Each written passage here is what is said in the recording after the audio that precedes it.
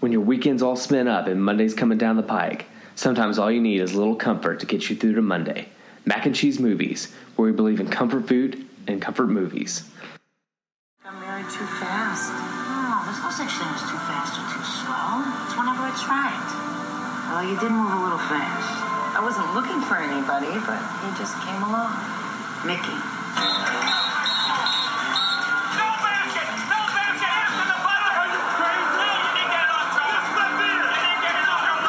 So different than the ones I knew.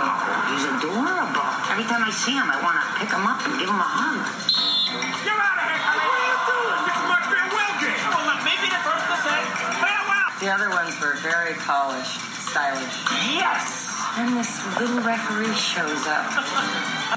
Castle Rock Entertainment presents Billy Crystal and Deborah Winger in a comedy about love after marriage. You're the only one I can talk to. Forget Paris. Hello, and welcome to Mac and Cheese Movies. I'm Scotty Coppage, and you asked for it, you got it. Toyota is Johnny Belcher. Hey. For our food this week, I made some hot dogs with queso for some ballpark food and some eclairs for a little French twist. How'd they turn out, Johnny? Oh, everything was good. We'll dig into those eclairs here in a minute. Let's talk about our film this weekend, Forget Paris. It's about an NBA ref who has to bury his father in Paris and falls in love with a woman who helps him at the airport. They fall in love and get married real quick. The movie is about what happens after, and about how to survive a marriage. So let's do first taste. When did you first see the movie, and what is your relationship to it? Okay, well, I actually have a story for this. There's a certain couple of life events that led up to me getting to this movie. I first watched it when I was 15. And at that time, I was living in California, and I was in 8th grade, and I had this girlfriend that I was totally in love with. Her name was Nicole Billings. Still remember it. But I was like head over heels for this girl. Like my first real true love kind of deal, right? Well, my mom was living here in Wichita, and so summer let out, and I came here to visit for a month, you know. So I come out here, and I finally get back, and it was a Friday. I remember because my parents used to go play canasta every Friday night with their friends from church or whatever, go have some drinks. Well, it was Friday afternoon, and I was just riding my bike around, just enjoying the California sunshine. And my friend Stacy, she lived right up the street, and she was just out pilling around. So I pull over, and I'm talking to her, catching up. And she actually was Nicole's best friend. And I'm probably just like yapping her ear off, Nicole this, that, can't wait to see her kind of deal. Because she was actually on vacation with her parents at the time. So even though I got back, I was still like, had to wait another week till I got to see her again. And I noticed after a couple of minutes that Stacy wasn't really engaging with me. Like, she had something on her mind. And I'm like, what's up, Buttercup? And she's like, something I got to tell you. And then you used to see that look in her face, and you're like, your heart sinks. Because you know we're about to hear some heavy shit, right? So she goes, Nicole cheated on you when you was gone with a dude named Gator. Oh, Gator. And like, my heart sank. I didn't know what to do. Like, I couldn't breathe. And I was starting to think, like, Gator. I could just imagine some dude in a leather jacket, like, putting out cigarettes on his tongue, you know? Mm-hmm. Like, I'm just like a man boy going through changes and shit. So I'm crushed or whatever, and I'm kind of, I don't know what to do with myself. I didn't know what to do. My parents weren't going to be home. I was like, I'm just going to go to the video store and get a comedy. You know what I mean? And I dropped by my bud's house, picked up a dime bag, went to the movie store, and like I said, I was crushed. So I was kind of walking around like a zombie, really. And I see the cover for Forget Paris. Well, I was just looking for a comedy, and I already knew Billy Crystal, City Slickers, Norm, you know. And other comedies, my giant. That's all I knew about him. So I just took the movie and went home, and I watched it and cried like a baby, like, because you know the movie is like up and down. They're together, they're not, and all this kind of stuff. And then Deborah Winger's character reminded me a lot of Nicole too, because she was pretty and smart and all that kind of stuff, but she was really goofy and engaging. You know what I mean? So I watched it, and then I watched it again, and I cried probably even harder the second time because I already knew what was going to happen. So I was crying in anticipation of the scene, and then get smacked with the scene. And by the third time I watched it, I watched it 3 times in a row. I was like reciting lines and stuff. So that's how I found out about Forget Paris. I didn't know it was going to be some rom-com that was going to tear me up. So that's why it's always kind of stuck out in my mind. Yeah. My first taste on that wasn't as profound. You know, I was like into the NBA, you know, love that, would see any basketball movie and like saw that, and like you get hooked in by that, but then like you get in with like the love story and everything else with those characters, and like it was great. Oh, most definitely. So let's talk about the ingredients. Like Billy Crystal, like is director, he wrote this.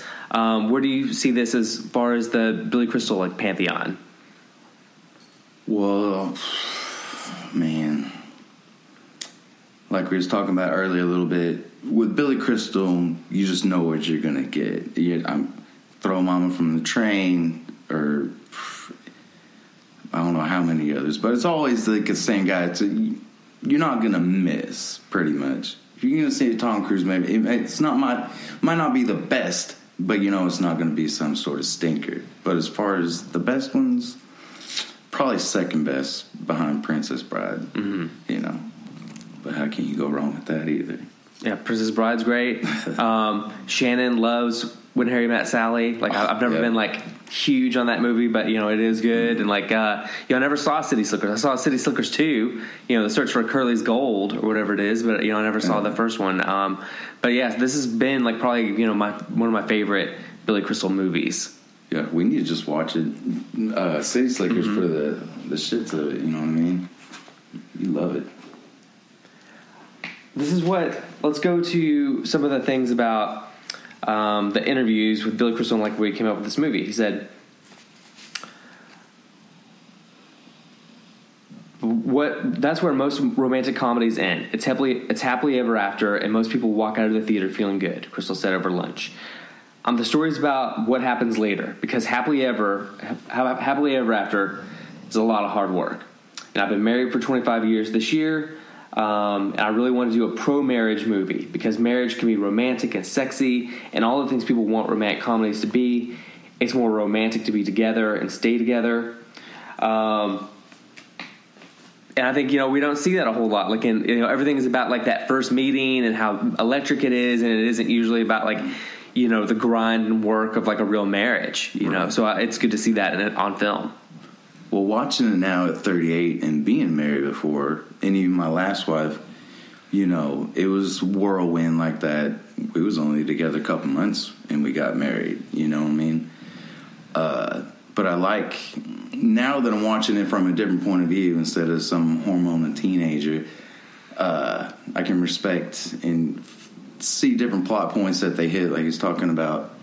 It's like that whirlwind at first, and then you start getting to know little things about each other that you're like, I don't know about that. That's kind of, you have to digest it and try to work through something. You know, I didn't know you snored that loud or whatever, and touch on those things and be able to, you know, focus on what the real thing is between y'all and then grudge forward through whatever it is.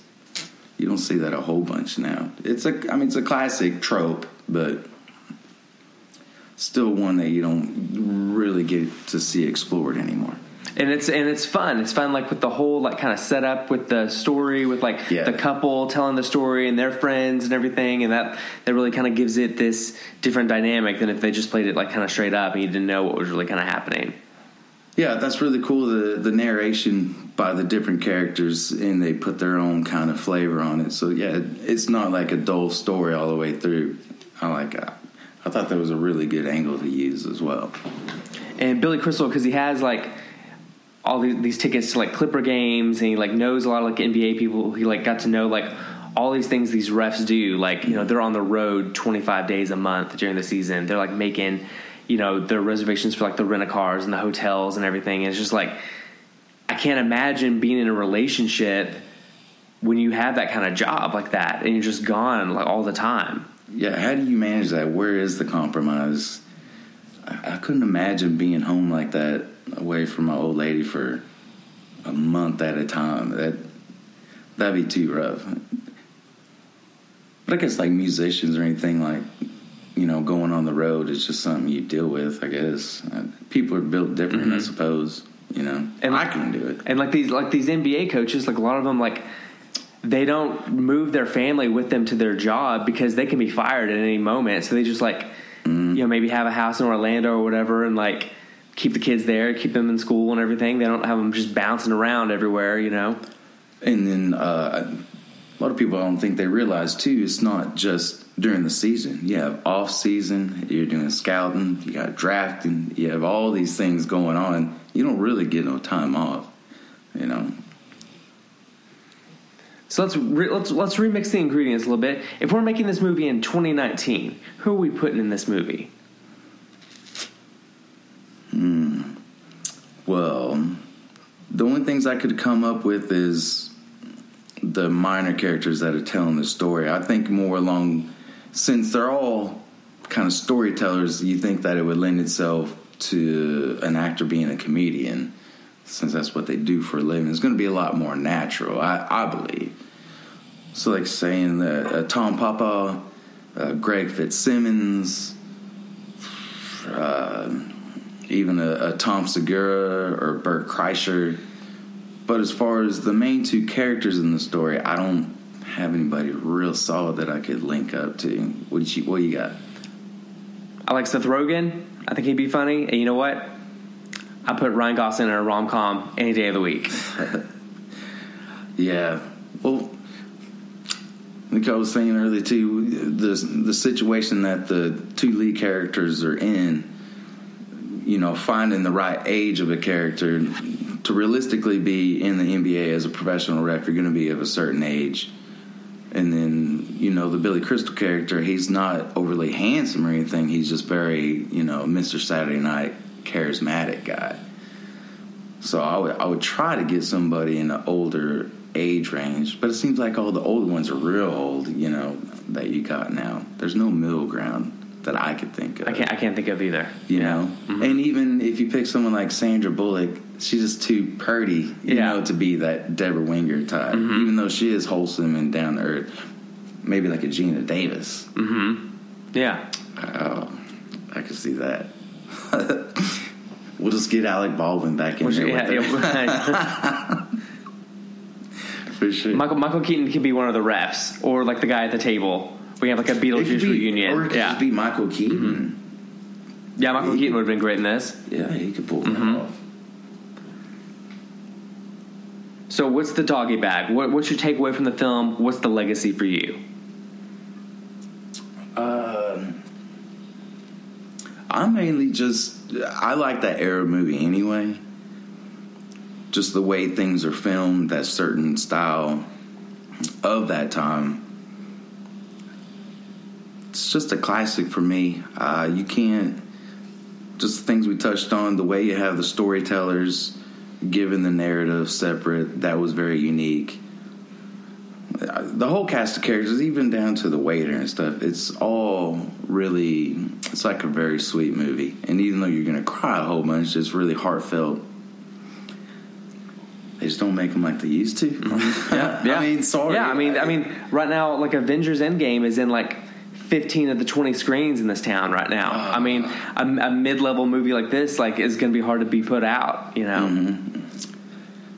Well, I wish they would do that more. Recycle some of these older classic films, you know, or even I could see like a Valentine's Day, just having a whole rom-com day.